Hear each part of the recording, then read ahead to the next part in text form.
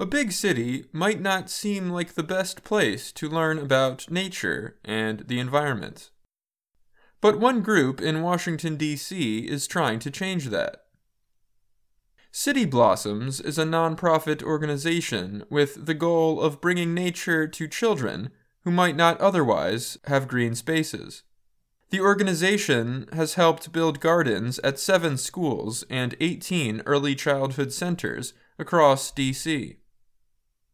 City Blossoms has its own educators who teach children lessons centered on gardening and nature. Tara McNerney is the director of City Blossoms and a former teacher. She said City Blossoms lessons center on environmental science, healthy living skills like cooking, and artistic expression. In the garden, students can learn environmental ideas like plant life cycles or ecosystems. But teachers can also use the green space for reading lessons by reading a garden-related book or learning nature vocabulary. Even math could be taught in the garden. We are really able to adapt into the subjects that the teachers are wanting to teach, McNerney said. City Blossoms partnerships with local schools are meant to last at least 3 to 4 years. City Blossoms assists schools in creating and caring for the garden. But the gardens are mainly operated by the schools. McNerney said she partners with schools that already understand the importance of an outdoor education and that want to keep the garden at the school for many years. It's a school-run program that City Blossoms is supporting, McNerney said.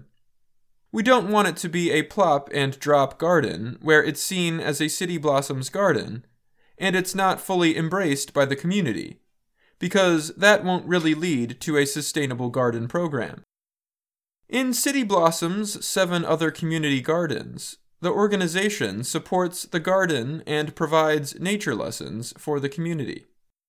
But the spaces remain community-operated. At the end of the day, we're not designing these sites, said Isa Zambrano. She helps maintain the community spaces for City Blossoms. The community designs it. Every garden takes the shape of the community and the culture that exists there. Young children and older adults have gotten involved with the community green spaces, said Kendra Hazel. She oversees the community gardens for City Blossoms. During cooking lessons, for example, people will tell about meals that are special to their culture. The community gardens represent the diversity of D.C., Zambrano said. It's like putting pieces together of so many different people and cultures and neighborhoods. Healthy food is hard to find in some parts of Washington, D.C., especially in poorer areas. About 15% of D.C. is a food desert. A food desert is an area where the nearest supermarket is more than 1.6 kilometers away. In the 2 poorest sections of Washington, D.C., Ward 7 and 8, there are just 3 supermarkets for 160,000 people. 7 of City Blossoms gardens are in those 2 wards. Part of the organization's mission is to grow in spaces that might not otherwise have green spaces and might not have fresh, healthy food, McNerney said. For older students at 2 D.C. high schools, students learn how to grow and harvest crops through City Blossoms' Mighty Greens program. Students in the program also sell their vegetables and herbs at local farmers markets. While City Blossoms' main goal is to teach children, many older families and adults have also gotten involved. The organization holds gardening lessons for all ages.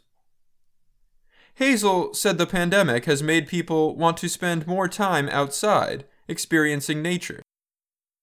People have really woken up to the fact that green spaces are really important in our communities, Hazel said. They have realized the good that comes from being outside and being disconnected from technology, and just being, she added. And getting your hands dirty. I'm Dan Novak.